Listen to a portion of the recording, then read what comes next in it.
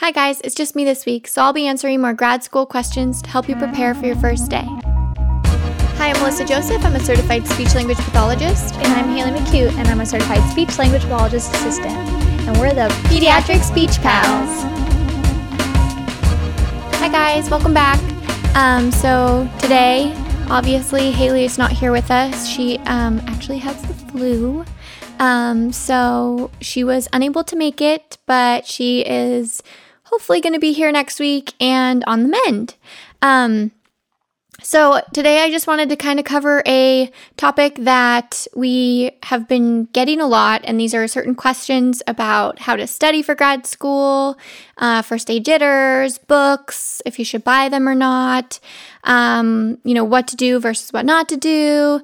Just as you guys approach your first day of grad school, we're getting a couple more questions about it. So we figured we might, or I guess I figured, I might answer some of those questions right now. So I guess we'll just get started. The first question that I'll probably be answering is, it was like basically explain what happened on your first day. So when I got to my first day of grad school, it was like a welcome week. So each day, Monday, Tuesday, Wednesday, Thursday, we had very, very welcoming presentations where we met the professors, we met the other students, and we just talked about everything. We talked about how the courses are going to be. We talked about, and this is probably subjective, obviously, to my school and could be different, but just to give you an idea of what it could be like at your school. We talked about making friendships within the cohort. We talked about how it's no longer a man-eat-man sort of world and more about a collaborative environment. Obviously, you do your own work, but still, you don't have to stress so much about it, basically, just because in undergrad, at least I was so stressed about, like, even if I got a B, it's on a test, not even like on a full grade. Like, it's just very stressful because everything was so competitive. So in this now grad school environment, it's just, you just got to pass. And even though, you kind of do well throughout the school anyways, at least again in mine, because they kind of support you in that way. As long as you get a B total, like you just have to pass the classes, then you are mastered in that area, and then you move on to the next class. So that's what they talked about, which was actually very helpful and relieved a lot of my stress going in, just knowing it wasn't as competitive, because like I said, undergrad was a competitive nightmare. It's just a lot of stress. So we had a welcome week, and then on that Friday, we had like a party. And so the party was with the second year grad students, and it was super helpful there too, because you got to ask very specific questions about the program and anything that you had questions about regarding, basically what I'm answering for you guys here, but more specific, and it was really helpful. So hopefully your school does something like that, and if they don't, maybe you can reach out to a second year, make friends with them. We worked with them throughout the years, so maybe you guys can ask them those questions already by yourself if that isn't something they provide. Haley's, I'm not sure, because hers was an online program, so maybe down the line when she's feeling better, we can get her take on that as well, and just see how her first day and everything went. I think it was, I don't know, I don't want to speak for her, but I think it was more like, obviously because it was over Zoom, it probably was a little bit less of that welcoming sort of week, but yeah, we'll probably refer back to Haley for that answer. The next question I got was about books. So some of you were wondering whether or not we should rent the books or we should buy the books. And this one I think is probably a personal opinion. In my opinion, I would say rent as many as you can, save the money. Some of them you had to buy, and in that case, obviously, I would buy them. If you feel like you're super passionate about a certain class or a certain field, maybe then you can buy the book. But in my experience, I don't really go back to those books that often. If I have a question about something or want to reference something that is in a specific field that I'm more passionate about, like, for example, early education or, the early little baby preschool kiddos, like working with them versus, the adults. Like I bought Laura Mize's handbooks and all that stuff at the very start. And it was really helpful and very hands-on and I've already talked about this, how much we love her. But if you haven't seen her and you also think you're doing pediatrics as well, you should go check her out because she is awesome. So that would be my advice.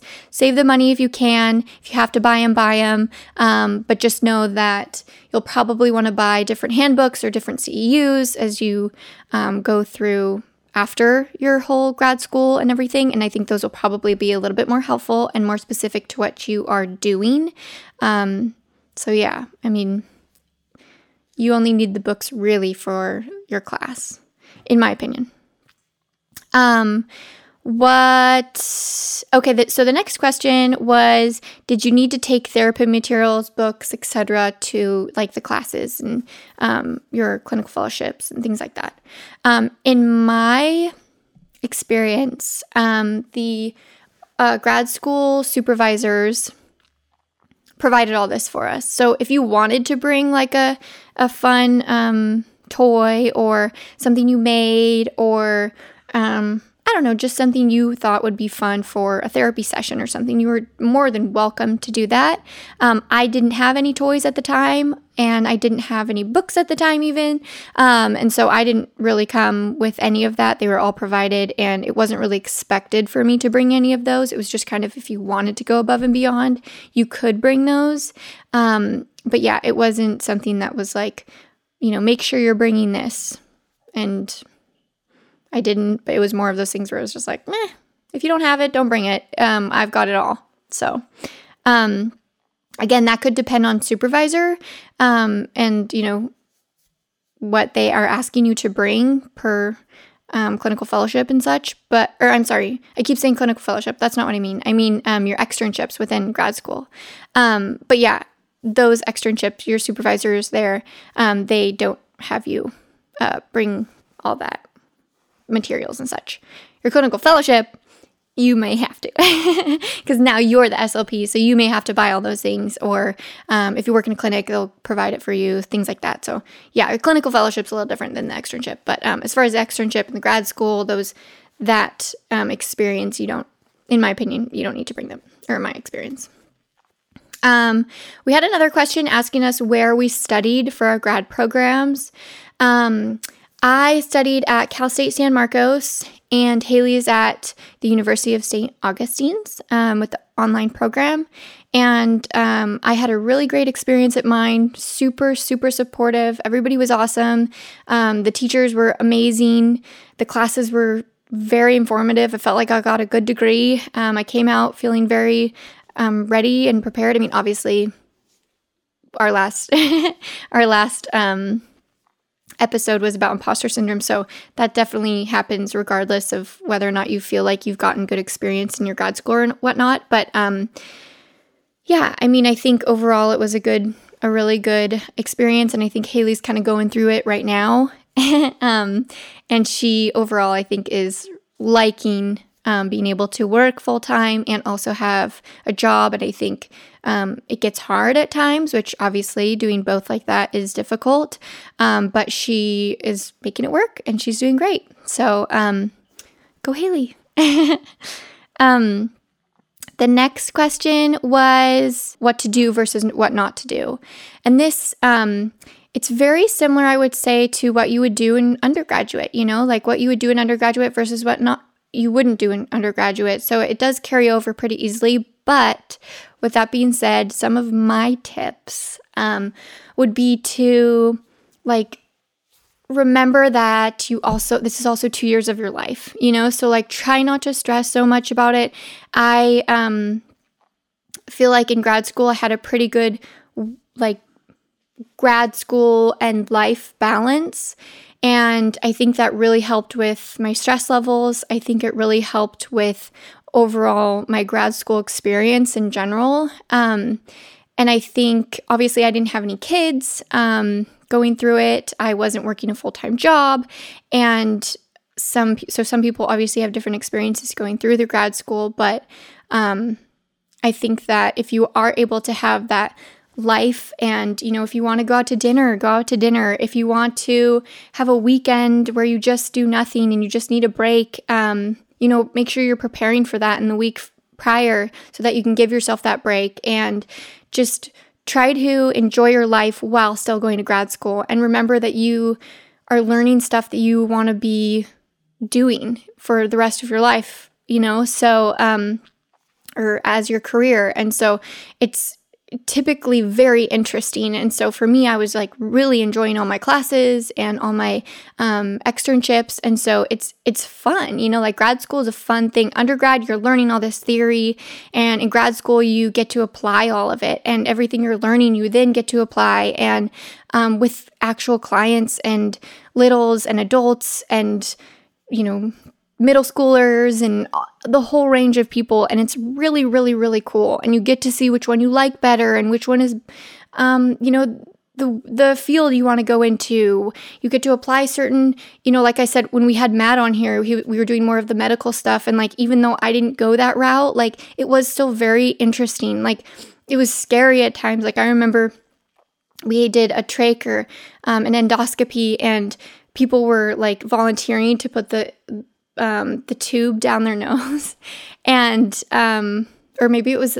it was through their nose and down like through their throat. And I remember like that's when I really was like clicked in my brain, like, okay, you can't do this, because I was so stressed for everybody that it was happening to. I was just like, oh my God, are you okay? Are you okay? Like, obviously, yes, they're okay. This is just kind of like what the procedure is, but it was, and, I'm sure I could have gotten over it, but it was just one of those things where I was so stressed that like they were in pain, that it was one of those things where it's like, oh, okay, well, maybe this isn't the route you take.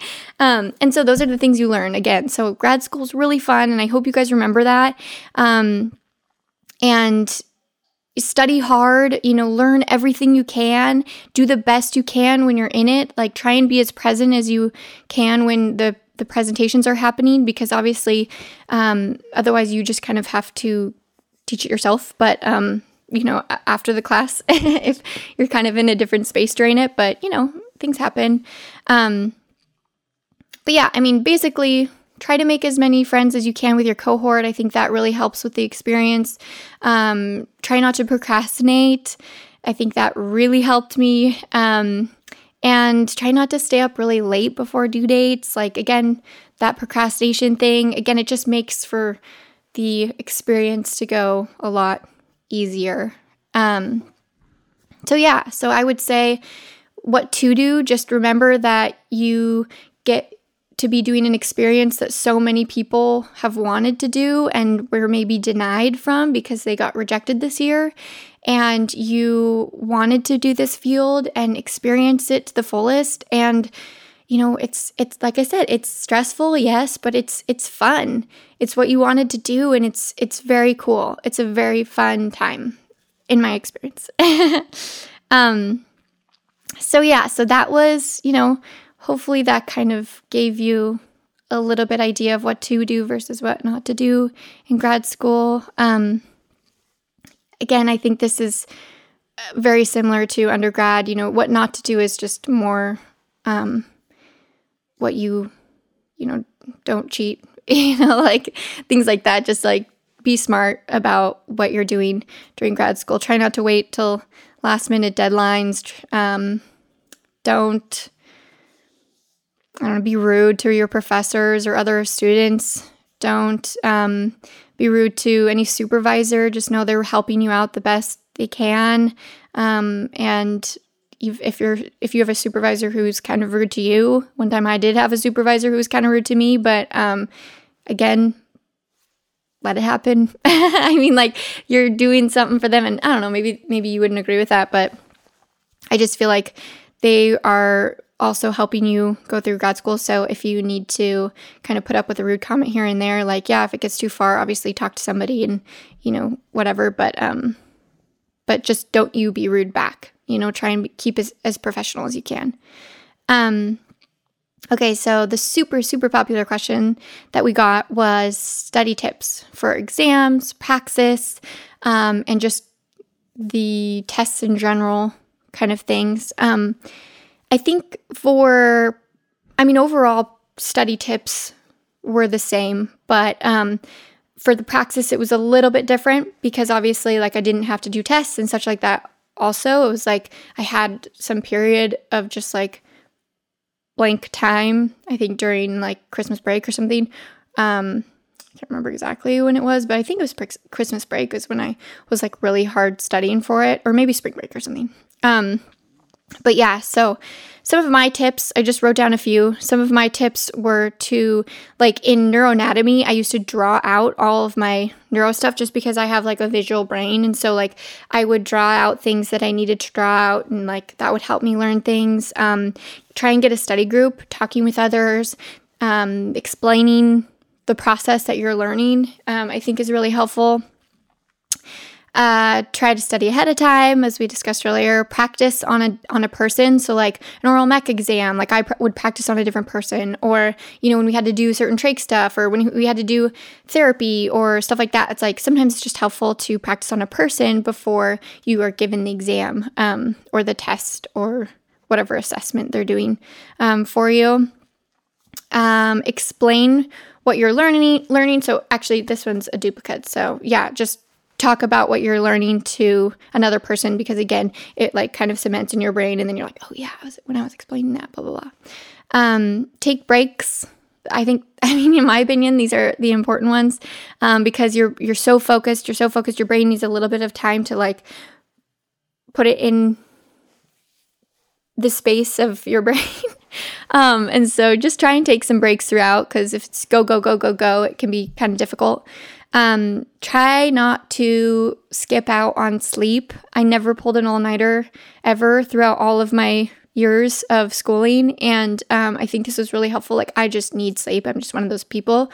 And so I think if you can try to get the sleep, I think your brain learns and like holds the information better, you function better, you make better decisions, you just overall are a happier person if you are able to go to sleep that night and wake up in the morning early if you need to, and study more. Oh, you can like color coordinate your notes. So like if you have different color highlighters, just again, more of like a visual thing. You can write things out versus type notes, whichever sort of is helpful for you. You can record yourself reading your lectures and then listen to it, maybe when you're going for walks, things like that. You can make songs about it. I don't know if you guys remember like the Miley Cyrus song about like, her body parts, whatever. So something like that, I think, is catchy. If you have that sort of study ability.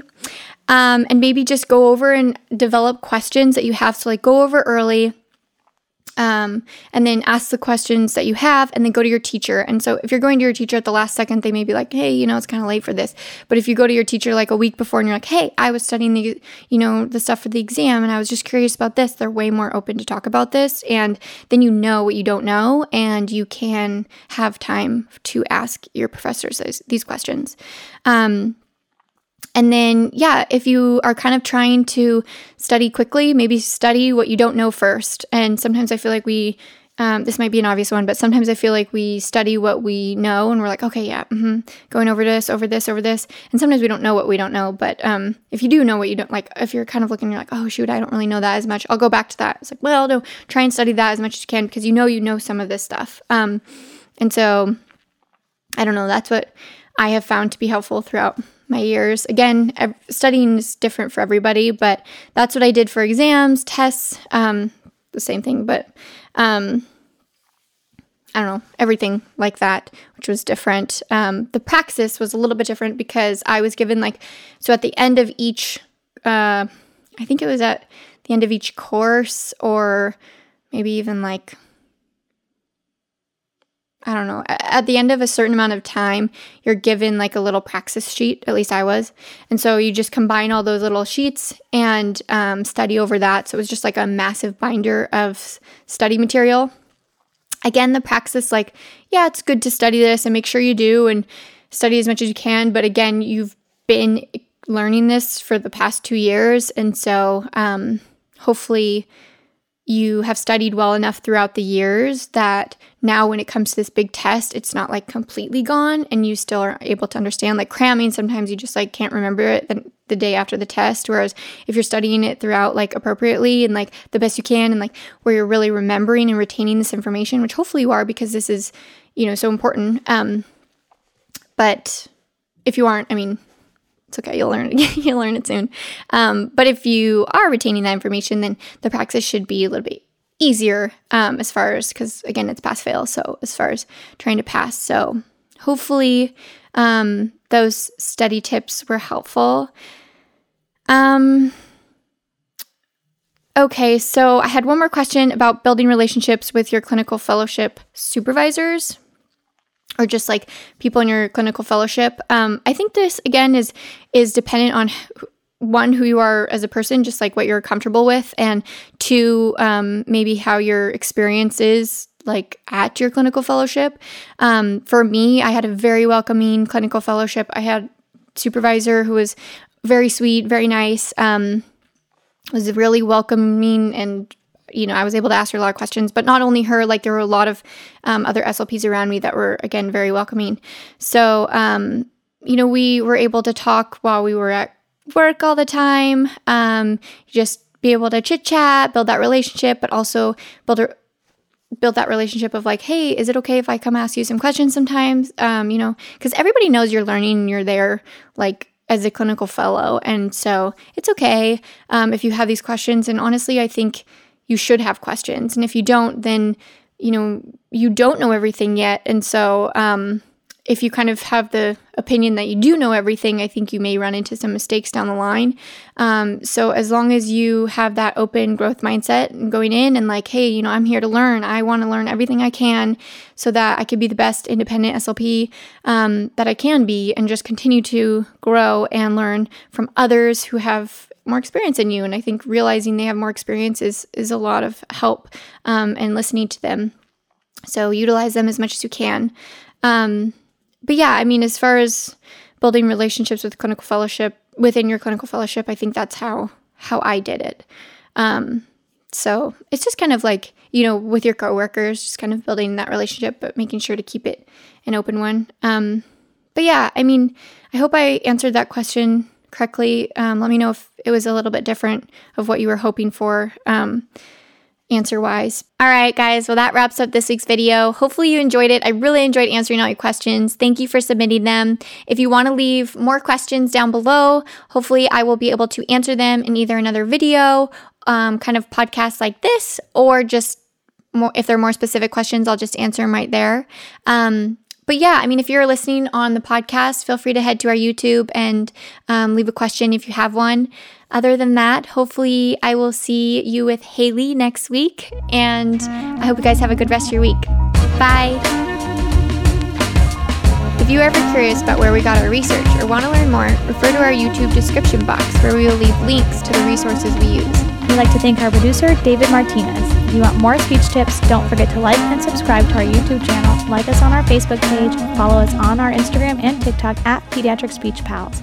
Lastly, if you have any questions or concerns, email us at pediatricspeechpals@gmail.com.